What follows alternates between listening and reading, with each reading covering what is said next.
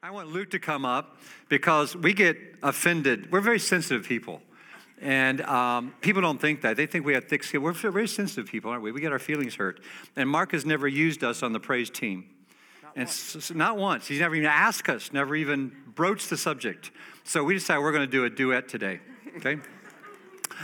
Ananias and Sapphira got together to conspire a plot to cheat the church and get ahead. They knew God's power but did not fear it. They tried to cheat the Holy Spirit. Peter prophesied and then they both dropped dead. God loves a cheerful giver. Give it all you've got. He loves to see you laughing when you're in an awful spot. So when the odds are up against you and you cannot see anything, praise God. To praise Him is a joyous thing.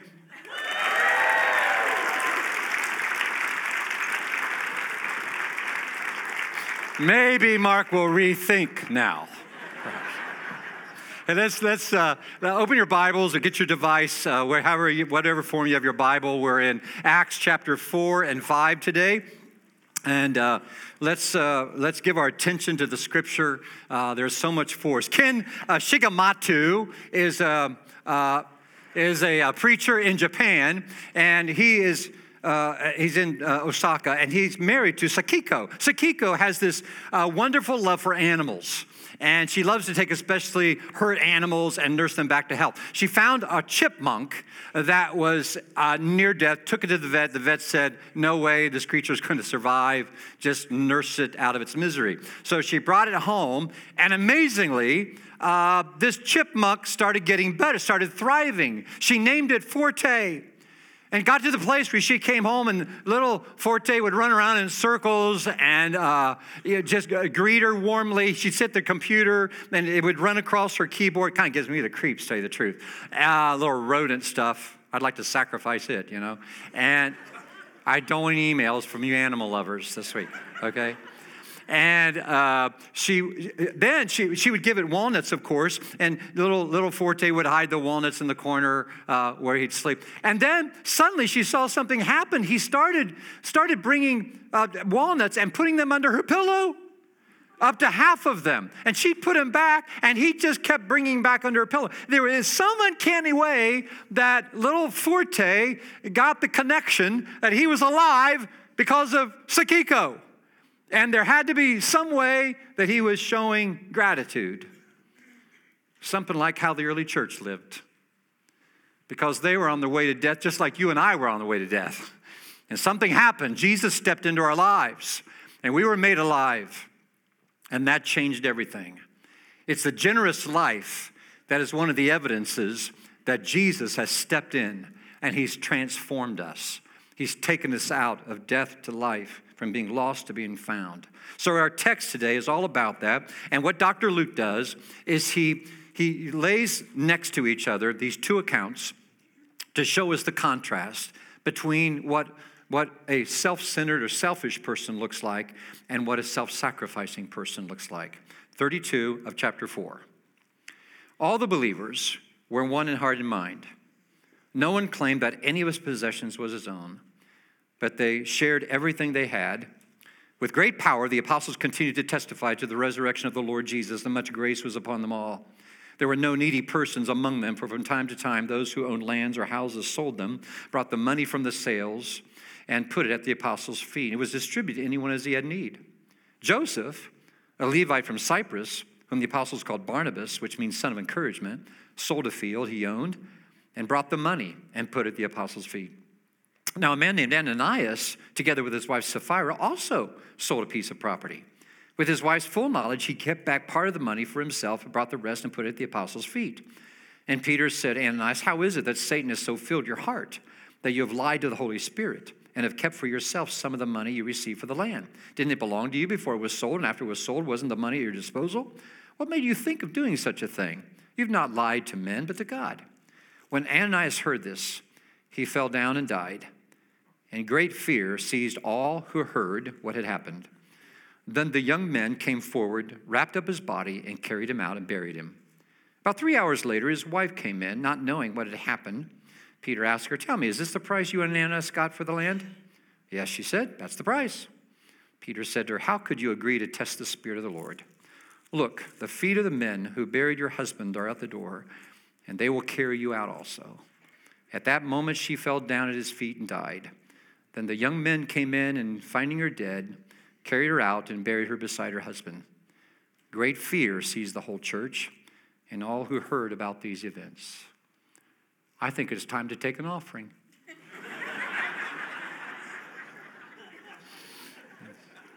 This is the word of the Lord. Let's pray.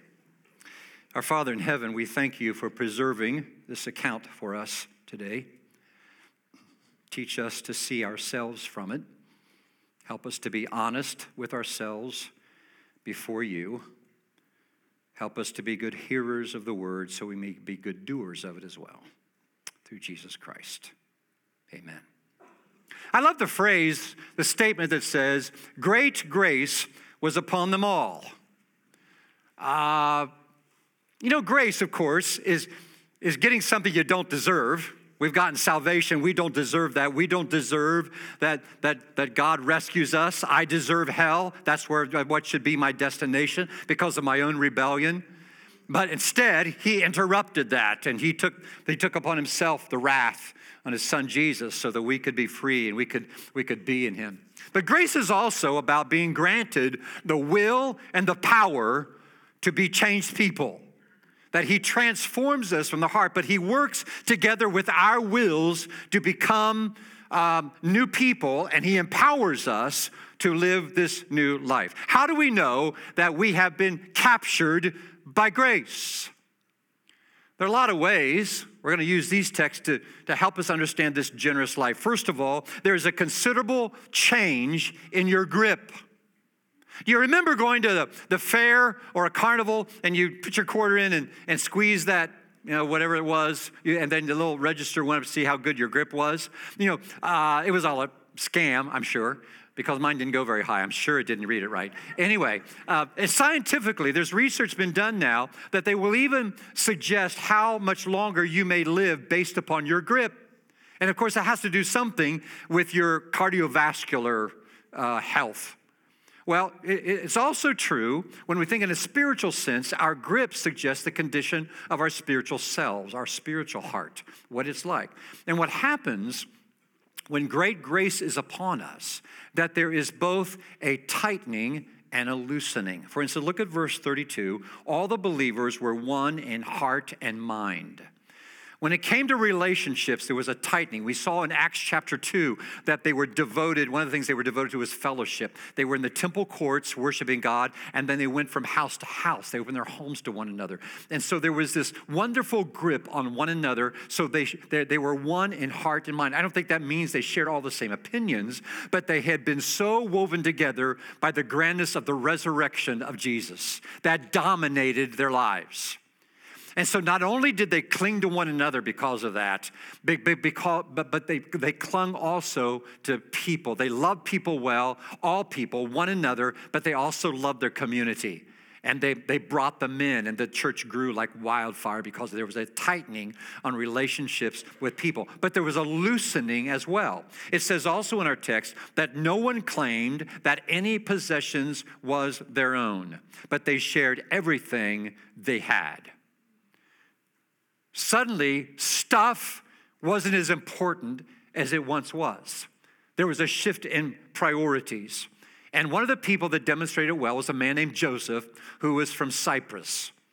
And they called him Barnabas. That was his nickname, which means son of encouragement. And I've never seen a sermon series done on Barnabas, but there could be one, because every time you see Barnabas show up, he's kind of got his arm around somebody. And you may think you're not very gifted. You may think there's not much I can do. One of the best ministries any person can ever offer is the ministry of encouragement to other people. And I hope we can be that kind of church always and grow better at it. But, his story is a snapshot of those whom grace had captured. Jesus said in Luke chapter 12, "Do not be afraid, little flock, for your Father has been pleased to give you the kingdom. Sell your possessions and give to the poor." That's what Acts 4 is demonstrating. So there's considerable change in our grip. More and more, we hold on to people for the sake of eternity and for the sake of unity in his church. we also loosen how important stuff is to us. It's just not that important at all. There's movement there. Second of all, there's a noticeable freedom in your faith. Now, maybe you grew up in a church where you didn't feel very free. It was legalistic, lots of rules, lots of confinement, and you felt smaller because of it, not grander. But that's not healthy faith. Healthy faith recognizes freedom. Ananias and Sapphira are contrasted with Barnabas here. And by the way, this is not socialism. That's what the church was practicing. In socialism, there is a coerced giving away. You're forced to give away so everybody is equal. That's not what this is. This is natural from the heart. It's from inside. It's from a heart that is changed. A person is made new. And I've heard there are churches that send like how much you should give. Based on what we think you make, what your salary is, this is how much you should make. I can't imagine being a part of a church like that. But I do remember about 25 years ago, and I hesitate to say this because she could still be alive in our church. I don't know. So if it's you, I didn't mean to be offensive. But like 25 years ago, we sent out annual statements. We do that every year. So we sent this annual statement to this woman. I don't know who it was. And her annual statement had $1. That's what she gave the year before. She thought it was a bill. So she attached $1 and sent it back to us. There's something missing there somewhere. I don't know where we missed that. But if you feel coerced to give, then that's not grace giving. It comes out of a changed kind of heart. There's this freedom in this movement. Evidently, Ananias and Sapphira, maybe they wanted a nickname. Maybe they thought that was cool. Or maybe they wanted the notoriety. Or maybe they hadn't understood grace. I don't know. Something was missing there. I remember being a little kid going to Universal Studios. How many have been to Universal Studios? I mean, as a kid, I was deflated because the Psycho House wasn't nearly as scary as it looked like on the movie. And I started seeing all these facades of Western towns, and you turn the corner, and you're in modern America, and I'm thinking, what a joke, And it's amazing what they do, with computer graphics now, and all that happens. I mean, you believe this. I mean, they're masters at making something be so real, aren't they? The sad part is the church can do the same thing. We can be masters at appearing a certain way when we're not. And God's judgment falls heavy upon us when we live that kind of double life.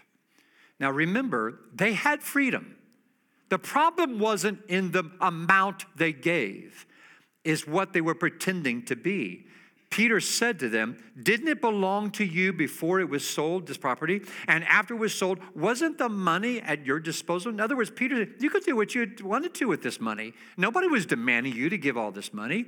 You could have said, we kept this much. Here's some of the proceeds we got from it. Fine. No big deal about that. There was no coercion, completely free will. They just somehow wanted to appear more spiritual than they really were. Being generous ought to be the most natural thing. And by the way, this freedom in faith, we need to exercise that toward one another. We all grow at different rates. Some of you, you get truth, and you take off. There are others where the process of faith, the journey is just more difficult. It's harder. It's a struggle. It's a struggle to grow. Maybe because of the depth of your scars, your bruises, your hurts from life, trust issues. It could be any number of reasons. But we need to extend the same generous grace toward one another as we do to God in our financial resources. We want to be a church that always extends great grace to one another. I hope we can practice that more all the time. So when grace is upon us, there's this considerable change in our grip. There is a noticeable freedom in our faith, and there's an unmistakable shift in our view of money that Ananias and Sapphira just didn't get. Grace hadn't fully impacted them. It just hadn't. As not the same as in Barnabas. They appeared sacrificial, and they weren't. Now, by the way, this is just an aside. And maybe we'll come back, Luke or I, to it later. But Satan is always out to destroy the church. He just always is. And he does it these 4 ways. The first way we've already seen in chapters 2 and 3 is by persecution. If he can make people hurt and suffer, then he will somehow cause people to be less bold about their faith. If that doesn't work, he did what he does in our text now, chapters 4 and 5. He is attacking through moral compromise within the body.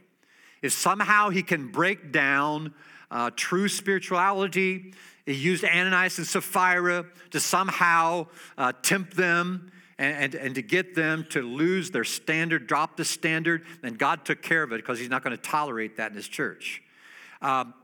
When that doesn't work, the next thing we're going to see is Luke's going to preach next week about chapter 6, and that's when there's distraction that happens because the widows are getting overlooked in the daily distribution of food, and which distracts the apostles from their work of ministry of the word and prayer.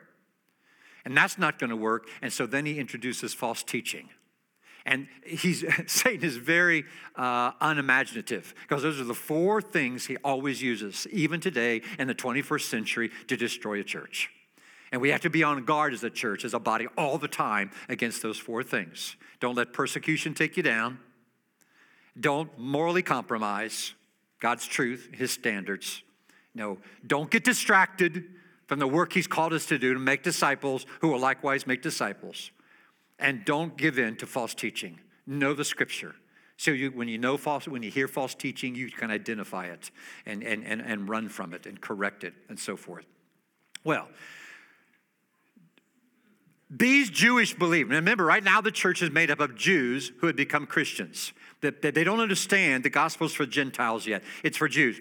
And these Jews had learned in the law and Deuteronomy, God has said in the law, let there be no needy persons among you. When Isaiah the prophet told centuries later and 700 years before Jesus that when the Messiah comes, he says he's going to bring good news to the poor. And what we have in chapters 4 and 5 is the actuality of good news being actually expressed to the poor. There were no needy persons among them. In other words, nobody had to worry about a house, a roof over their heads, and nobody had to worry about their food, their basic needs being met. Now, I realize our need list has grown a lot longer through the centuries. But the basics, God will always provide for us through his people. That has to be true. You see, it's so easy to get greedy, isn't it? Do you find that in yourself? I find it in me. It's very easy to get greedy. I have been greedier than I am now, but I'm not as greedless as I should be. That's all I can tell you. And I'm not going to give you any illustrations today. Maybe later if I feel like it. I just know me, that I'm bent toward greed. And this message is as much for me as anybody in this room because I like stuff. And I don't know what I like, and I want to have what I like rather than sacrifice. I'm selfish. So when it comes to this, I think of Scrooge. How many times have you seen the Christmas Carol, And there's Scrooge. And he's the greediest person we've ever seen. And he doesn't have any clue how greedy he is and how selfish and ingrown he's become. And then Christmas past shows up and he sees his greed. They go to Christmas future and he sees his gravestone and he realizes all the pain that he's caused and how wrong he's been. But then, he comes to Christmas present and the opportunities. And when he wakes up from his dream, from his vision, he's not the same Scrooge. He can't do enough. Why? Because he recognizes that in that dream he was dead, but now he's alive. He has a second chance. And that's who we are, brothers and sisters. We were dead, and now we're alive. And nothing is the same. And one of the most striking differences is we learn to hold loosely things, and we hold tightly to people, and we invest in things, in people beyond ourselves. This is what happens. See, grace changes our calculations about money. And we all calculate money. We all do. We figure out what our money's going to do. And sometimes we calculate toward selfishness, and sometimes we calculate toward being sacrificial. Barnabas calculated toward being sacrificial. Ananias calculated toward being selfish. And we all get to do that. And more than likely, that we bounce back and forth between the two. depending on what's going on and where we are spiritually and what's happened and all that sort of thing. It is so hard to live this. And sometimes we're pretty passive about our money. You know, it's like off the cuff, you know.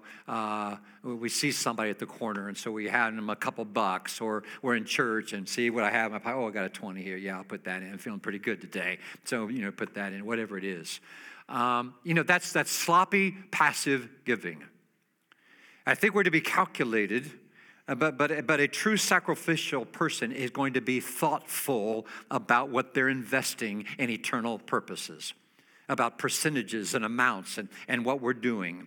If you're not thinking through what you're giving financially to the kingdom purposes, then you're probably bent more towards selfishness than being sacrificial.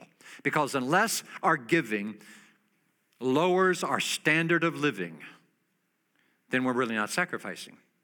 We should be giving to the point that I'm not living as high on the hog as I could be otherwise. Because of Christ, he changes that. Grace also changes the benefits of giving. You see, a person can be generous without Jesus, right? Don't you know generous people who aren't Christians? I do. I think the communities that we're engaged in, where we come from, where we live, there's so many generous people that get involved with schools, and they do lots for our community. And I don't know what their motivation is. Maybe it's to feel better about themselves. Maybe some people give just because they want a tax break. You know, that's not for me. It's not me to judge. It's me to appreciate them and be thankful. But for the early church, it was all about grace. They couldn't help but give to the cause of Christ.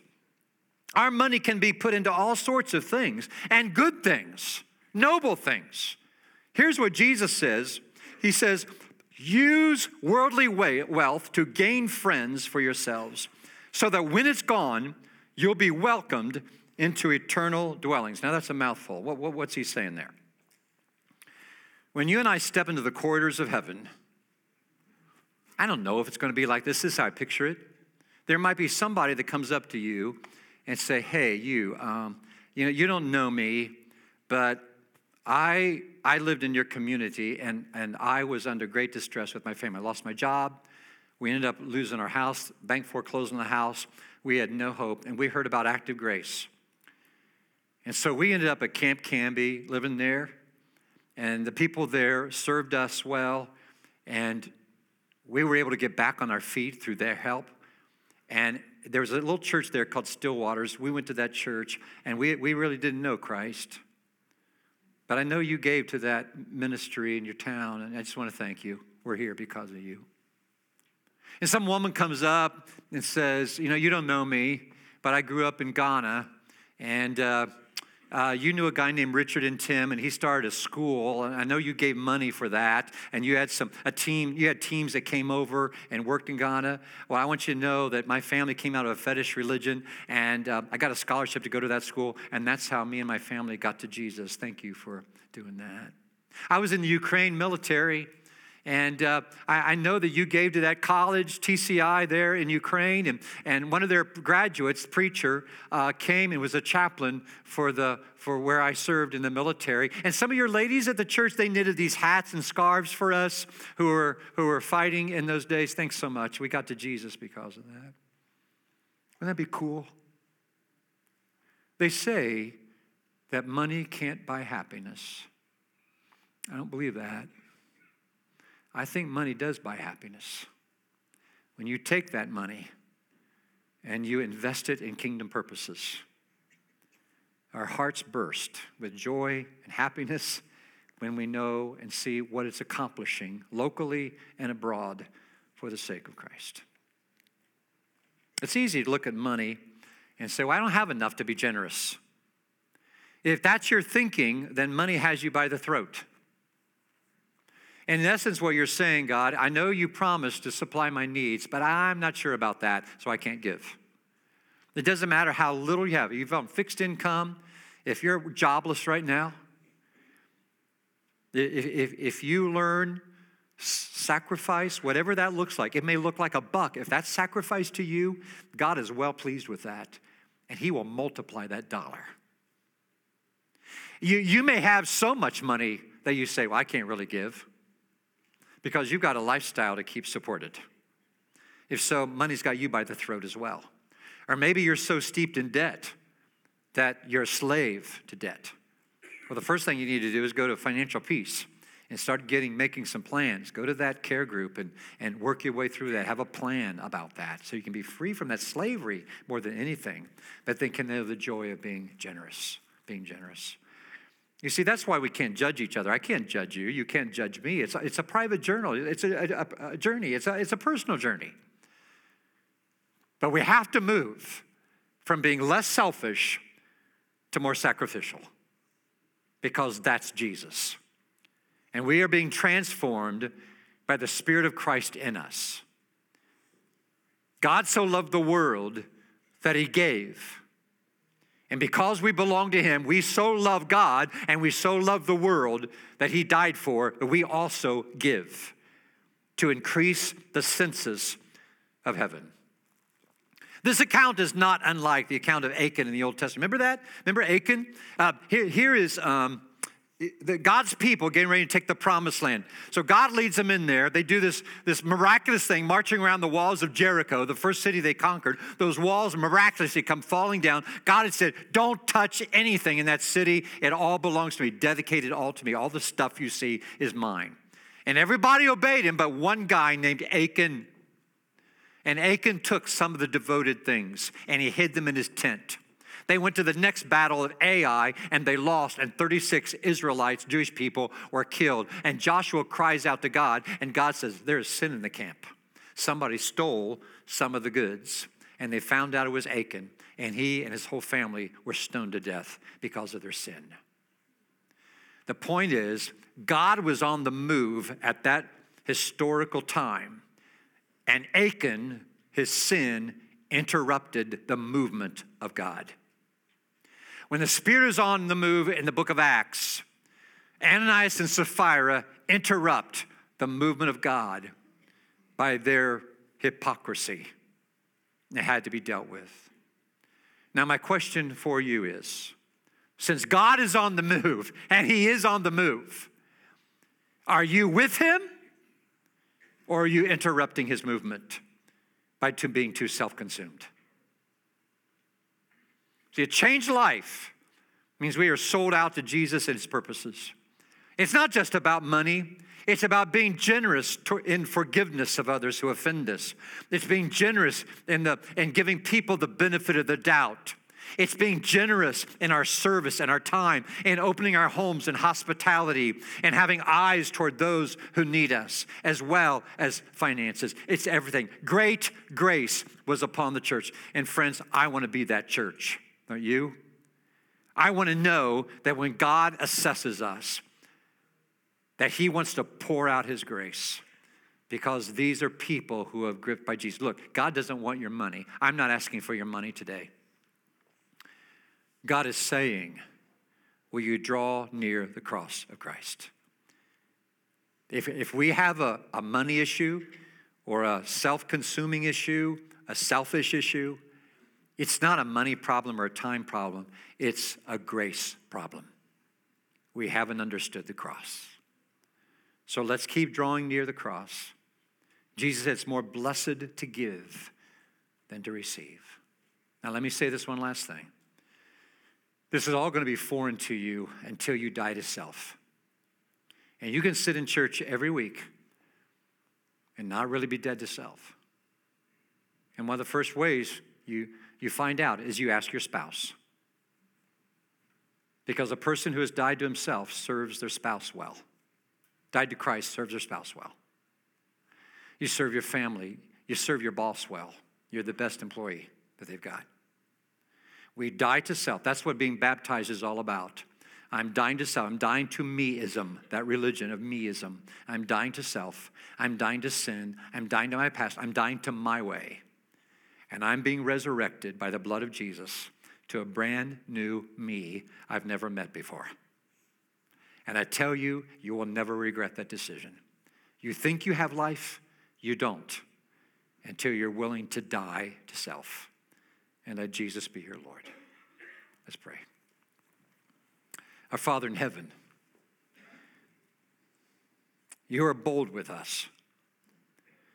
You tell us things, Father, that are uncomfortable.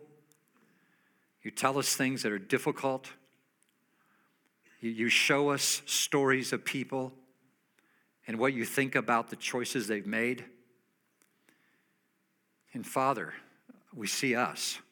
We see ourselves. Thank you for your mercy and your grace upon us at this very hour. And I pray as we worship you, Father, as we remember you in a few minutes in the cross of Jesus, I pray that we will be broken people before you, and we will again lay ourselves down. Thank you. In Christ we pray. Amen.